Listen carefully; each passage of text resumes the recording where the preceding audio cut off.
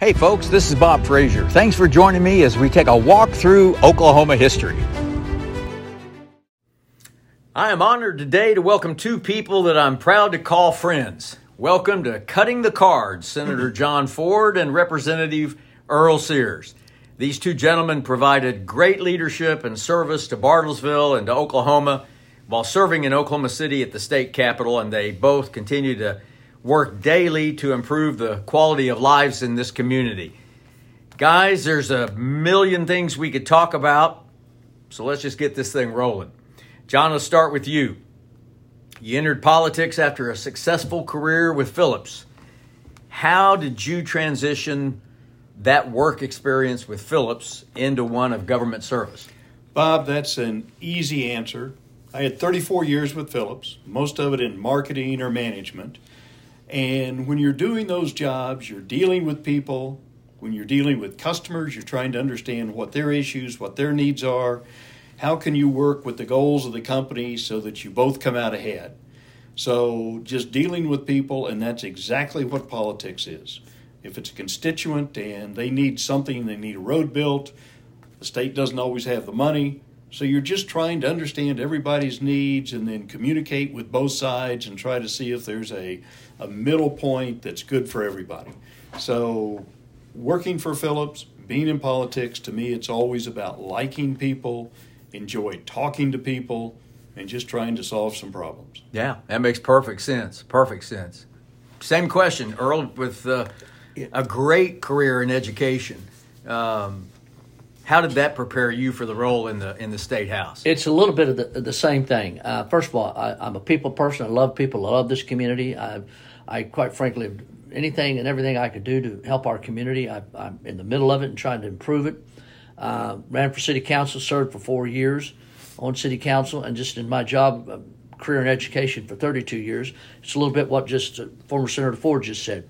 You're just automatically, there's days that you're on, everything's just hitting on all cylinders, and there's days it all falls apart, and, you got to make it work. I mean, I love just telling this story, not this story, but this statement. It doesn't make any difference. Rain, snow, sleet, the buses leave at 3 o'clock, and you got to get the kids on it, and you got to wrap up a day of school. So that all came natural to me. Working with parents, working with teachers, working with parents, working with students, being on city council helped me immensely in regards to not only budgets, because I had budget schools, but on the city council was, people in regards to truly, was frustrated because the street was torn up, or the water system wasn't working, or the sewer system wasn't. I was exposed to all kinds of avenues in regards to what makes our city function and how it should function. So it's literally the same thing of meeting people and making sure that things come together. And by doing that, I mean, I scheduled meetings. Meetings were scheduled for me, and you go to meetings. And John can comment to this, but I found that when I first served, when I went down there, that was the easiest thing I did. People were saying, this is going to be tough. Your time, you're going to be out of your element. Well, it really just fit like a glove because, I served on committees. It started at 10 o'clock. I tell you what would blow my mind. I'd be there at the committee meeting at 5 minutes to 10, and there'd still be members coming in at 10:10, and I would just say, how do you do that? And then you had some that, kind of had jobs, didn't have the phenomenal careers that Senator Ford and I had. And, they just sometimes they just didn't know how to put things together. Now, that's not bragging on me, and I'm going to say not bragging on John as well, but it was the career you were in. Yeah. Okay? Things were in front of you, and you had to put things together to make this thing work. Okay? I could use you in regards to your phenomenal career, but your last 15-some years was running at Willow Rock. You just didn't go one day and say, well, what's going to happen today? It was a well-thought-out plan in regards to how this thing's going, and there was just constantly making this thing work. Those pressures were in front of you, those ideas were in front of you, so it was really just went well for me. And again, I'll say this because both of us had a phenomenal career. His was in Phillips, mine was in public education, one that I'm very, very proud of and honored to have. But I just know the more you're in this career, and when we went into the jobs that we did working for the people in our area, his District 29 and my District 11, we went into that at a perfect time because we just, we had the time and the energy to do the work of the people. Yeah, and I do think it's funny how life prepares us because my career at Willow Rock, could I have done that 30 years ago? Maybe, but not nearly as well, because the career I had before that, dealing with people, working at the bank, before that, it almost, you got to have all those pieces put together to maybe put you in the right position at the right time. I agree. I loved your comment about the 10 o'clock meeting. I used to ask my people, what time's the 5 o'clock news start? You're pretty dependent. Yeah. It's going to start at 5. Exactly. It rarely starts at 5 after 5. Yeah. It's Yeah. 5 o'clock news. There it is. Yeah. So, And I'm not going to tell you I haven't ever been late to a meeting, but it just blew my mind. And John, I think you'll agree with what I just said. If you had a 10 o'clock committee meeting, they'd still be coming in at 10 after. Oh, yes. Yeah. Just blew my mind. It's unbelievable. Yeah. This meeting started at 10 o'clock. Yeah. Bingo. We long? We got 14 bills we got to hear. We need you in the room. We need it now. How long did each of you serve at the state capitol? I served 12 years, and that was our term limit, and Earl served 12 years. You haven't asked this question. I cannot tell you the pride and the admiration and just all that I went through, and still to this day humbled that the people of District 11 gave me that job. But I got to tell you, I don't regret a thing I did, but I'm happy to be home. That's perfect. The way I say that is, you couldn't pay me enough for what I did, but you couldn't pay me enough to do it again. Yeah, that's great. I love that. Okay, as each of you look back on those years, John, we'll start with you. What do you consider to be your greatest accomplishment in those 12 years in Oklahoma City? Bob, the thing that I'm most proud about that really made, I think, a difference, and I was the Senate author that introduced voter ID, and this was in 2009. My first 4 years in the Senate, we were either in the minority or tied, and the Democrats were always adamantly opposed to voter ID. In 2009, for the first time in the history of Oklahoma, the Republicans took control of the Senate, and I introduced a bill to require voter ID. That was passed in April of 2009, in May of 2009, and on the 8th of May, the governor vetoed it because he was a Democrat. That was Brad Henry. Okay. But we had known all along that we didn't have the numbers to override a veto. So we also had a companion bill that was going through both the House and the Senate that instead of requiring it to be approved by the governor and become law, it sent it to a legislative initiative to the vote of the people.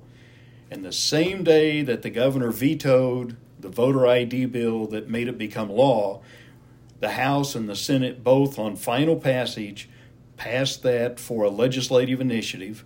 The governor cannot stop that. It goes to the Secretary of State, and it was on the general ballot in 2010, and 74% of the citizens of Oklahoma voted for voter ID. Wow, that's incredible. That's the thing that I'm most proud about as far as one specific incident. How about you? Well, first of all, I got a comment. I was there when that was going on, and that is, the senator's been very accurate, but you need to understand, he took shots, he took arrows. You just can't imagine how people just thought the world was going to come to an end if you had to identify yourself to go vote, which I thought was crazy. Mm-hmm. But again, what we have in Oklahoma is due to John Ford, former Senator John Ford, is in this room right now, still lives here in Bartlesville, Oklahoma, and I am extremely proud of John Ford, Senator Ford, that he carried that legislation, because that's what we deal with today. When you walk in, even though every person in the election booth here in election where I vote know me, but they still ask for my ID, and that's the way it should be. Got to have it. I agree with you. That's absolutely right. But also, Earl was one of the strong voices in the House that got it through over there. So we took it to the vote of the people when Governor Henry died. You know, I'm going to have to tell you a couple of quick ones. Now, there's no, this isn't a particular issue I'm going to give you, an item. But with great pride, it says clearly when you're elected in the House of Representatives and your responsibilities, that you will be an advocate for the people. And the other one is that you have to vote on the state budget, which is our founding fathers, which was great. One little thing they put in the Constitution was you will have a balanced budget every year, which thank God we do. Yeah. We need it at the federal level, but that's another story. That's another program. Indeed. the one of it is you just absolutely have to be an advocate. And I took great pride of taking that very serious. Again, not bragging on me. John Ford could say the same thing. Again, we were great cheerleaders with one another, but again, he's been my friend ever since we met when we became T-ball coaches. And that's where our friendship first started. And won the city championship. We won the state city championship. And but being an advocate, you just can't imagine. There's hundreds, if not thousands, of people calling and say, Representative Sears, I can't X. And with great joy, I would break down those walls in regards to getting the government and to get them whatever issue they may have. And there's simple things like couldn't get a death certificate, couldn't get a birth certificate, couldn't get a date to get their driver's license. I mean, they're just simple things. But in these people's world, that's a big deal. Oh, yeah. And they're frustrated. They can't go anywhere. Okay, they don't know what to do. So I take great pride in that, and I could tell you hundreds of stories. I broke things down and really just doing my job. But I just was very, very proud of that. I made that a priority of mine, that the people of District 11, if they had an issue and I could resolve that issue, that was a priority for me. Yeah, that's terrific. And then as far as when carrying legislation, there's numerous ones, but I guess I got to put mine at the top, is I very quickly saw that tax incentives were totally out of control, completely out of control. I mean, money going here, money going there, no watchdog over it. No, I don't want to say people weren't really seeing what was going on, but it really was just kind of loose. Yeah. And I got it. Representative Dank was a near and dear friend of mine. He was a freshman when he went. We both were elected same year, and we developed a great relationship. And we started the avenue in regards to monitoring those tax credits on behalf of the people of Oklahoma, because they're into the millions of dollars. Oh yeah. I mean, we're not talking $100,000. We're talking into the millions, untold millions. Mm-hmm. And he died, and he and I were shoulder to shoulder. Senator Representative Dank passed in the middle of our time serving, and so I took on that charge. And I have to tell you, I'm very, very proud of the numerous policies and positions that we now have in place of ending tax credits, sunsetting tax credits, and now then they actually got to come before a board, and there's got to be some, this is what you're getting for the bang of your buck. Mm-hmm. Okay, and I am all for incentives. They work. There's no question they work. If you don't do it, I'm telling you, every state and union has different incentives. They're trying to get any company, you name a company, sure, big company, small company, to come to Oklahoma or to Florida, Texas, you name it. And I get that. And but again, some of ours were out of control, and so I'm very, very proud of starting the process and putting legislation and rules and regulations into place in regards to somebody having a watchdog over that money, because after all, it is the taxpayers' money. Mm-hmm. And again, I'll emphasize, it's not $200,000-$300,000. It's in the millions of dollars of your tax dollars. Yeah, big money, big money. There's others that I got to say this when this isn't an I, this is a we, but I was the one that was driving the car. The biggest deficit we've ever had in the great state of Oklahoma was $1.4 billion, and I was the AB chairman that had to write that budget. Now, you need to know on this telecast, every morning, there's no one beat former Senator Ford and I to the state capitol. No one did. He'd be there making calls. I'd be in his office every morning at 6 o'clock. So he knows all this stuff as well. But I'm very, very proud that I navigated balancing that budget of $1.4 billion. We didn't raise taxes and also didn't cut public education. Okay, we kept them flat. So I'm very, very proud of that. But again, you need to understand, I mean, we took money from every nook and cranny in the state of Oklahoma, but we balanced that budget. Amen. Right. Amen. All right, let's take a look at the flip side of that. In those 12 years, as you look back on it, I'll go back to you again, John. What was your biggest disappointment over those years? You go through a career and there are a lot of bills that you kind of get tied to, and when they're defeated, you really get upset, which you shouldn't, but you do. Yeah. But I think as I look at my career, the biggest disappointment and the irony of all of this, Earl and I were there same time. His career was in education. I was chairman of the Education Committee in the Senate. My career in Phillips, a lot of that had to do with budgeting. Earl's an educator, was in charge of the budget on the House. So I don't know why we got flipped in those positions. But for 8 years, I was the first Republican chair of the Education Committee. I was there for 8 years. And we passed a lot of legislation that I think helped some. We may have passed some that really didn't help a lot. One thing you do as a chairman is you stop a lot of bad legislation from getting even heard. But my biggest disappointment in education in that 8 years is there was nothing major that we did to improve the quality of education in this state that made a significant difference. Okay. Did a lot of little things. Yeah. And Bob, I think back, I don't know what it would be. I've been gone 6 years. It is a huge endeavor, a lot of different interested parties, but to make a significant difference, that's my one disappointment. That's interesting. Earl? You know, it just a little bit what John said. You just there's some little. You have some little victories, you have some big victories, and you have some small defeats, and then sometimes you have some big defeats. And one major defeat that I felt frustrated with when I was there, which led up to my last 2 years, and Senator Ford already term limited. Again, I was 2 years behind him. And we'll talk about the last 2 years, which we finally did something. But even though my career was in public education, on any given day,